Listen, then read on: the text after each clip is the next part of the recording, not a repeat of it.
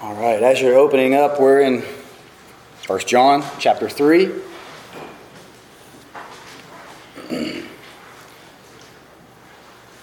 Also say, I hope all drew encouragement from last week's sermon.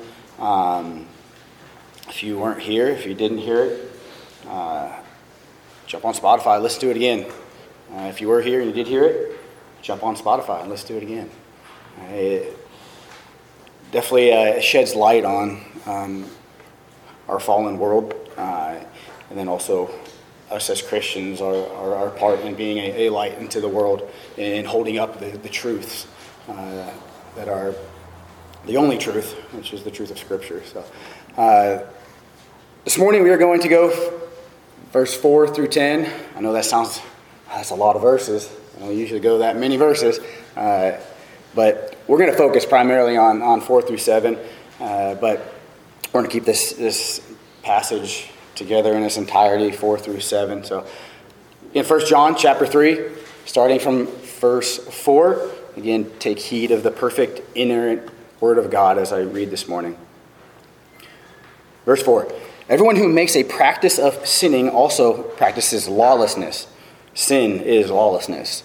You know that he appeared in order to take away sins, and in him there is no sin. No one who abides in him keeps on sinning. No one who keeps on sinning has either seen him or known him. Little children, let no one deceive you. Whoever practices righteousness is righteous as he is righteous. Whoever makes a practice of sinning is of the devil, for the devil has been sinning from the beginning. The reason the Son of God appeared was to destroy the works of the devil. No one born of God makes a practice of sinning, for God's seed abides in him, and he cannot keep on sinning, because he has been born of God. But by this it is evident who are the children of God, who are the children of the devil, and who are the children of the devil. Whoever does not practice righteousness is not of God, nor is the one who does not love his brother. Let's pray. Heavenly Father, we thank you so much for your written word that you have given us. Father, I pray this morning as we go through your word that the truths of your scripture that just stands out like a beacon of light and impresses upon our hearts, and let your Spirit seals them upon our hearts as we leave this morning and go out throughout this week, that we use the truths of your word and the power of your Holy Spirit to bring glory and honor to you. Father, I pray all this in Christ's name. Amen. Okay, so John here, he starts out with this need for deliverance. He shows us our need for deliverance. And so he uses here, just in these first 3 verses, 4 through 6, he uses the word sinning, in the Greek, harmatia. In the context of it, he's speaking of this ongoing sin, this habitual sin. He uses the language like practicing of sin. And so that word, harmatia, the word that comes through to our English, sin, it simply means missing the mark. It's missing the mark. In illustration of like an archer, we have a few that do archery in here. The goal is to hit the bullseye. Right? And every time you miss the bullseye, it's missing the mark. The goal is the bullseye. The goal is perfection, hitting that bullseye every time. But when we do, it's when we miss it, it's simply missing the mark, or missing the perfection that we're trying to accomplish. And so here in verse 4, everyone who makes a practice of sinning also practices lawlessness. Sin is lawlessness. So when it comes to missing the mark, when it comes to sin, what does it tell us? When we fall short, what does that tell us? It tells us our need for deliverance, our desperate need for a deliverer.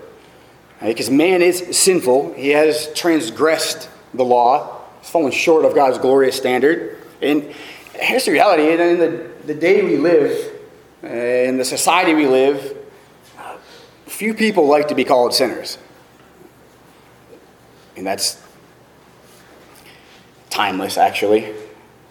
But few people like to be called sinners. Nobody enjoys being called a sinner.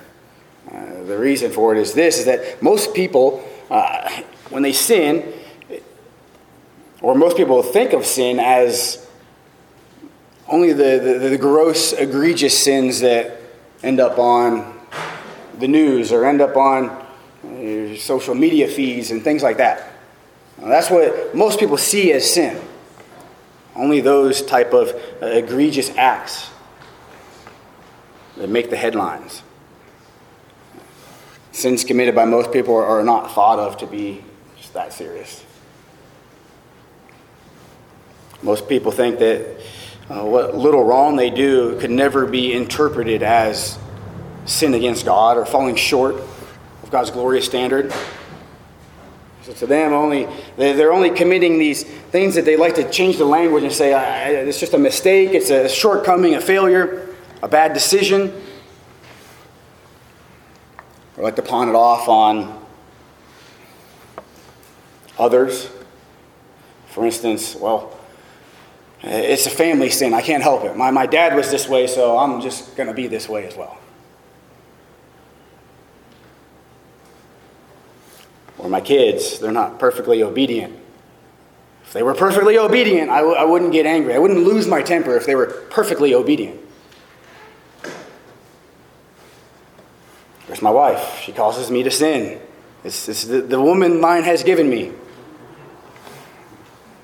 That card was dealt way back in Genesis, and it was dealt right back to Adam. That's the postmodern Christianity. Diluting the gravity and the weight of sin.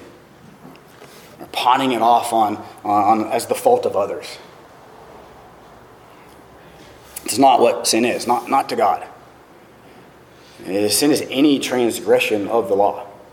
It is violating the law of God. Sin is choosing to go one's own path versus doing the things in which the Lord has commanded. Sin is living by the desire of the flesh versus living by the Spirit.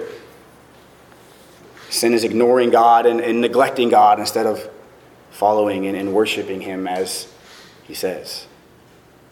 Sin is rebelling against God instead of doing as He says. And note this, that God is perfect. There's no spot, no blemish in Him. And because He is perfect, because He is without spot and without blemish, completely pure, completely righteous, no imperfect standard could flow from Him. Therefore, only perfection is acceptable to Him. That's the shock and awe of the gospel right there. That should be shocking to people. Knowing that there's this perfect standard and only perfection is acceptable to God. That's the shock and awe that one must first come to in order to begin to see and comprehend the beautiful, glorious gospel and the glorious grace and mercy in which also flows from this perfect God. It's understanding that if God lets anything less than perfection into His presence, then His presence would no longer be perfect. Heaven would no longer be perfect. Therefore, God can never accept anything other than perfection. This is what sin is. It's imperfection. Sin is imperfection.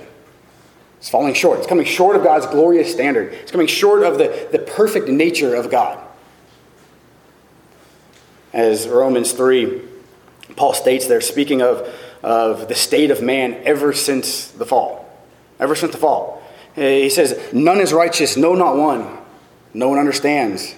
No one seeks for God. All have turned aside. Together they have become worthless. No one does good, not even one. Their throat is an open grave.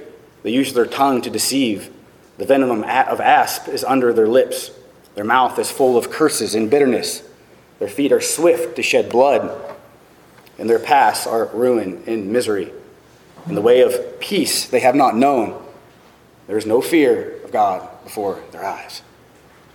It's the state of man. That's when, like Paul says, we're children of wrath by nature. It's the natural state of man. And the wages of this, the wages of sin, the wages of our iniquity is death. That's trifold. That is physical death. That is spiritual death. That is eternal death. And the weight, W-E-I-G-H-T, is upon every man at moment of conception. Born into the sins of Adam. This is the great issue of man. And the question that every person must ask him or herself is what can I do? What am I to do? What can I do to resolve this issue? Of knowing that God only accepts perfection. Yet when we look at ourselves in the mirror, if we look at ourselves in the mirror through the lens of God's perfect standard, we fall short. What can we do to resolve this issue? The short answer is nothing. It's nothing. There's nothing a man can do to redeem himself. But the glorious news is that it is finished. It is done. It has been accomplished. The breaking of the bondage of sin has been accomplished. The great eternal transaction between the Father and the Son has been redeemed. The salvation, the adoption, the justification of God's people has been purchased through the precious blood of the Lamb. Look here at verse 5. So he gives us the need for deliverance there in verse 4. The state of man. The lawlessness, the practicing of sin. And in verse 5, he says, you know. He starts out with a you know. In the Greek, that word, every time you see that you know, it's indicating here, John here is indicating that this is Christianity 101. It's like you know these things. He says, you know that he appeared in order to take away sins, and in him there is no sins. There it is.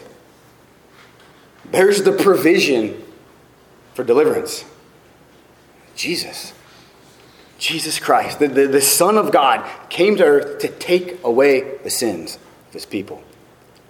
Born of a virgin, which is key, so that he not be conceived into the sins of Adam, like the rest of mankind. Born truly man, without spot, without blemish, truly God, therefore him being able to be both the just and the justifier.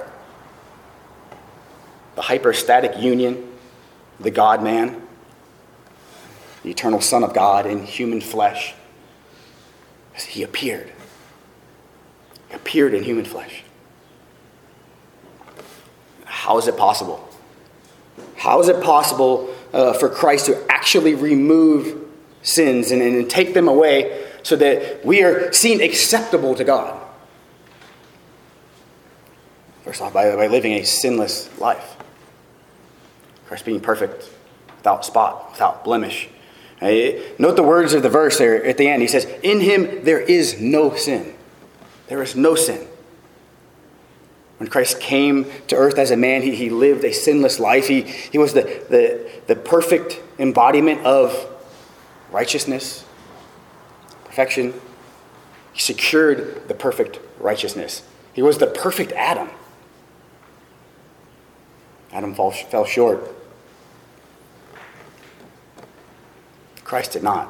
He's the perfect Adam who in every respect was tempted as we are, yet without sin. So what does this mean? Well, simply this. When Jesus died, his death was the perfect once and for all sacrifice for sins. He was the perfect man, so he was able to die as the perfect sacrifice. God was able to accept his death as the perfect payment for sins. What happened is this, as R.C. Sproul liked to say, is that on that cross, the double imputation occurred. The sins of all his people were imputed to him, as Christ's righteousness was imputed to his people. It's a glorious, glorious truth. His robes for mine, his perfect robes of righteousness for our dirty, filthy rags. God counts the sacrifice of Jesus for us. God no longer sees our sins, for Christ took them when he died and casted them as far as the east is from the west. They are thereby removed from his people. And we are counted free of sin. The bondages has been broken. They're gone forever because Christ took them upon himself. He died for them, was buried, rose again. It was the fulfillment of the Day of Atonement scapegoat. And the high priest would lay the hands on the scapegoat and send it out into the wilderness as a picture of the sins being taken away into the wilderness. Taken away, removed. Right? That yearly act of that Day of Atonement, that picture foreshadowing Christ. Which is the very reason why when John the Baptist saw Jesus coming towards him, what did he say? Behold, behold, the Lamb of God who takes away the sins of the world. Right? He's foreshadowing. He's thinking back to the Day of Atonement. And seeing, there's the beautiful sacrifice. That is the embodiment of righteousness. That is the once and for all sacrifice. It's exactly what was foreshadowed in the Old Testament with the scapegoat.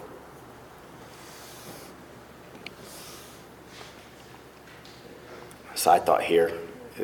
This is the great love. This is the great love of God. This is the great love that we read about in John 3:16.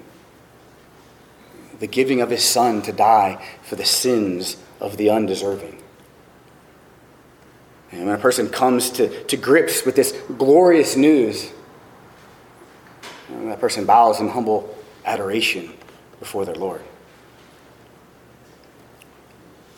And John here, he, as I've been articulating, as we've been going through here, this letter, he gives these series of tests. And this here is another one. This is the test of our love for God here in this passage. As we turn from sin and turn towards God's Son. This is what John articulates here in verse 6. The mark of a true Christian. He says, no one who abides in him keeps on sinning. No one who keeps on sinning has either seen him or known him. And if you haven't quite figured out yet, John here in this letter is continuously articulating that there is proof of deliverance. There is assurance in salvation. When the work of Jesus is imputed into a person, that person's changed. That person has an encounter with the sovereign God, the creator of all things. That person is changed. And they begin to abide in him, to dwell, to continue, to stay, to sojourn, to take up a residency, to rest in Christ, to live and move and have their being in Christ.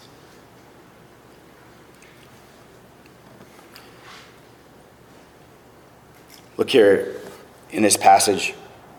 John, he goes back and forth here and shows us these markers of a true believer versus a false convert. Look here in verse 3. Speaking of those who are truly in Christ, he says, and everyone who thus hopes in him purifies himself as he is pure. Verse 6, no one who abides in him keeps on sinning. Second half of verse 7. Whoever practices righteousness is righteous as he is righteous. Verse 9, no one born of God makes a practice of sinning. And look at the other side of the coin. Verse 4, everyone who makes a practice of sinning also practices lawlessness. Second half of 6, no one who keeps on sinning has either seen him or known him. 8, whoever makes a practice of sinning is of the devil. Look at the last half of 10. Whoever does not practice righteousness is not of God, nor is the one who does not love his brother. So it gives us these markers of a true Christian and an unbeliever or a false convert. And note 3 points here to this. He says, no one who abides in him keeps on sinning.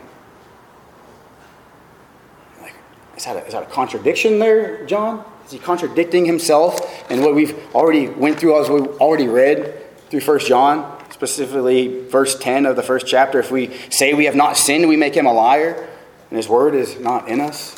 Or if we do sin, we have an advocate with the Father. Is he ploying here for perfectionism? No. He's speaking of the continuous practice of sin, the habitual practice of sin. Christ paid such an enormous price to take away our sins. It would be a discredit to his sacrifice if one continues practicing sin, lavishing in sin. The desire of a child of God is not to walk in sin, but to turn away from sin and to mortify the deeds of the flesh. John here, what he's articulating is this is proof of whether or not we love God. Whether one has been born again. One cannot be born again and have zero change in the way they move and have their being. This would be a complete discredit to the imputation of Christ's righteousness, and of the regeneration of the heart, of the broken bondage of sin. Secondly, he says here, no one who keeps on sinning has either seen him or known him. The Greek there means this, again, as I've already articulated, the continuing in sin, the habitual sin. If we go on practicing sin day in and day out, do we really know Christ? A true believer is still short of God's glorious standard. He still sins. He's still in human flesh. Therefore, he cannot keep from sinning. Not all the time, not perfectly. But sin is no longer the dominant theme of his life. Think of a motion picture. Thousands of frames of a motion picture. If you were to sit down and look at that motion picture from the time in which someone comes to saving faith, what is the dominant theme of that motion picture? Sure, there's going to be frames of sins, frames where we fall far short of God's glorious standard. We see that example of David falling short of God's glorious standard in a pretty egregious sin, that of adultery, that of conspiring to murder. Moses not following the instructions of the Lord. It can even bring death. You see that in Ananias and Sapphira. That one frame. But what's the theme? What's the theme of that motion picture?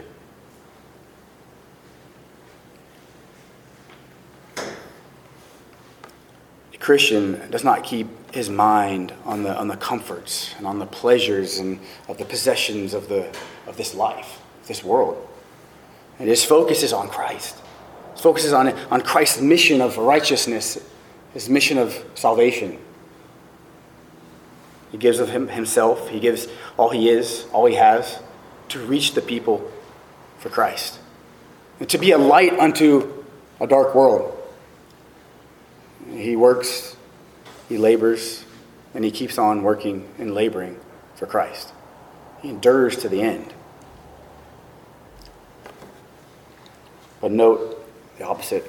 A person whose focus is still on the world, focused still on the pleasures of the world, the possessions of the world. A person who continues, as John says here, practicing sin. That person has not seen Christ or known him. Once a person sees Christ, and I'm not saying physically see Christ, there will be a day where we'll physically see Christ. But spiritually speaking here, one who has a spiritual encounter with the Creator of the universe. A person's focus shifts, it changes. The old man is dead, the new is alive in Christ. How can it not be? He turns away from sin, turns to following their Savior, their Lord, their Master, their King. He abides in Christ. He lives and moves and has his being in Christ. Last thing to note here is John here, he's combating an antinomian ideology, which means no law. We have twin heresies that we deal with in our society in the umbrella of Christianity, and that is antinomianism and no law. Do whatever. Live, eat, die, be married today. And you have the other side of the coin, which is legalism. You're posing upon things that are not commands from Scripture, pressing that upon people. Here, John's dealing with the antinomian ideology. And today, so many are deceived about the matter of sin and the matter of righteousness. The New Age progressive Christianity is more concerned with filling seats, more concerned with entertainment than they are with sound doctrine and seeking holiness. Many in our society are deceived and thinking that they are saved and acceptable to God because they have professed Christ. Matthew 7:23 says otherwise. A profession does not simply save anybody. He says there will be many on that day who will profess his name, but who will say, "Depart from me, workers of lawlessness." Many believe they are saved and acceptable to God because they've been baptized. As Simon the magician, Peter says, "May your gold and silver perish with you." Simon was baptized. Many believe because they have joined a church, attended church, fellowshiped with Christians. Judas would say otherwise. Read the Bible, prayed. These are all good things, none of which save anybody. I think if they're doing these things, they can live the way they want to. If they just check the boxes, they are free to lavish in the desires of the flesh. I think that they can go on and enjoy a few more and more things of the world's pleasures, to continue to seek them more and more. Seek the world's comforts, the world's possessions. I think that God will accept them based on box checking. But note verse 7 here. Little children, let no one deceive you. Let no one deceive you. Whoever practices righteousness is righteous, as he is righteous. Key phrase there, as he is righteous. As he is righteous. Going back to the issue of man. How can one be deemed righteous? It's only by the righteous blood of the Lamb. Only by the righteous blood of the Lamb. And so the luminary effect of those who follow Christ is that they follow after the righteousness of Christ. So today, brothers and sisters, Christian soldiers, remember the words of our Lord. That if anyone would come after me, he says, let him deny himself and take up his cross daily and follow him. When the truth is revealed to a person, by the power of the Holy Spirit, that person sees and understands for the very first time the magnitude and the weightiness of their sins. For the first time, they understand the gravity of hell for those who are not in Christ.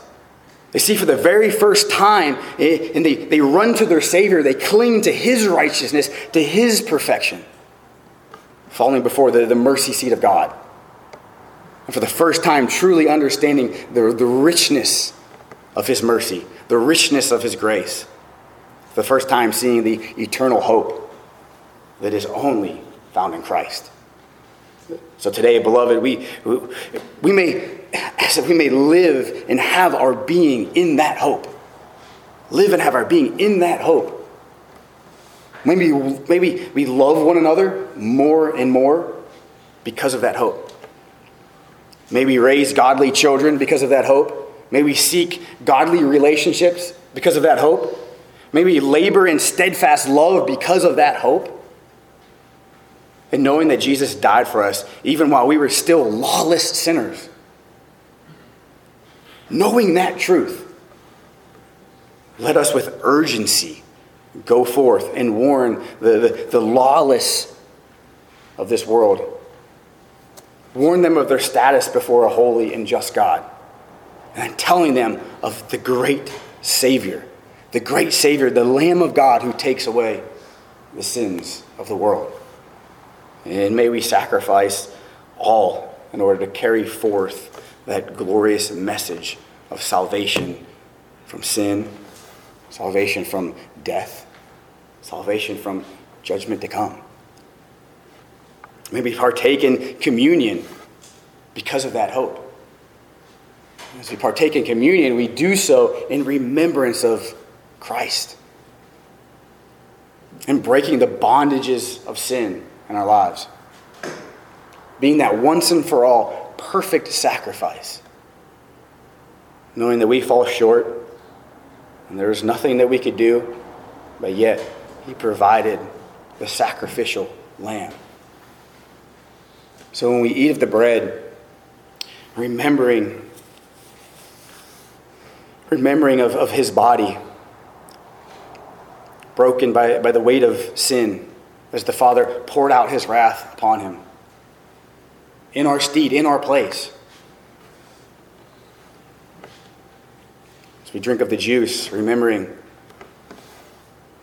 the perfect blood of the Lamb being shed for the sins of an undeserving people.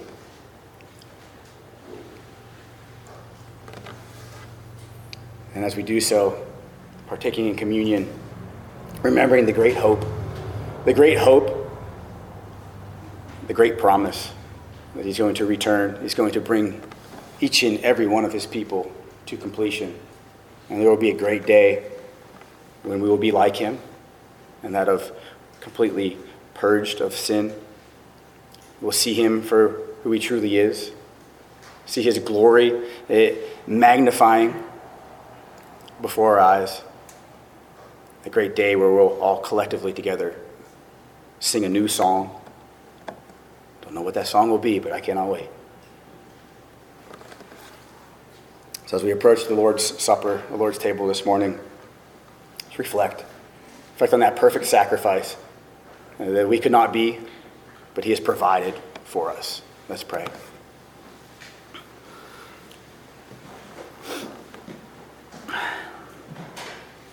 Heavenly Father, we thank You so much for the perfect sacrifice of Your Son, Jesus.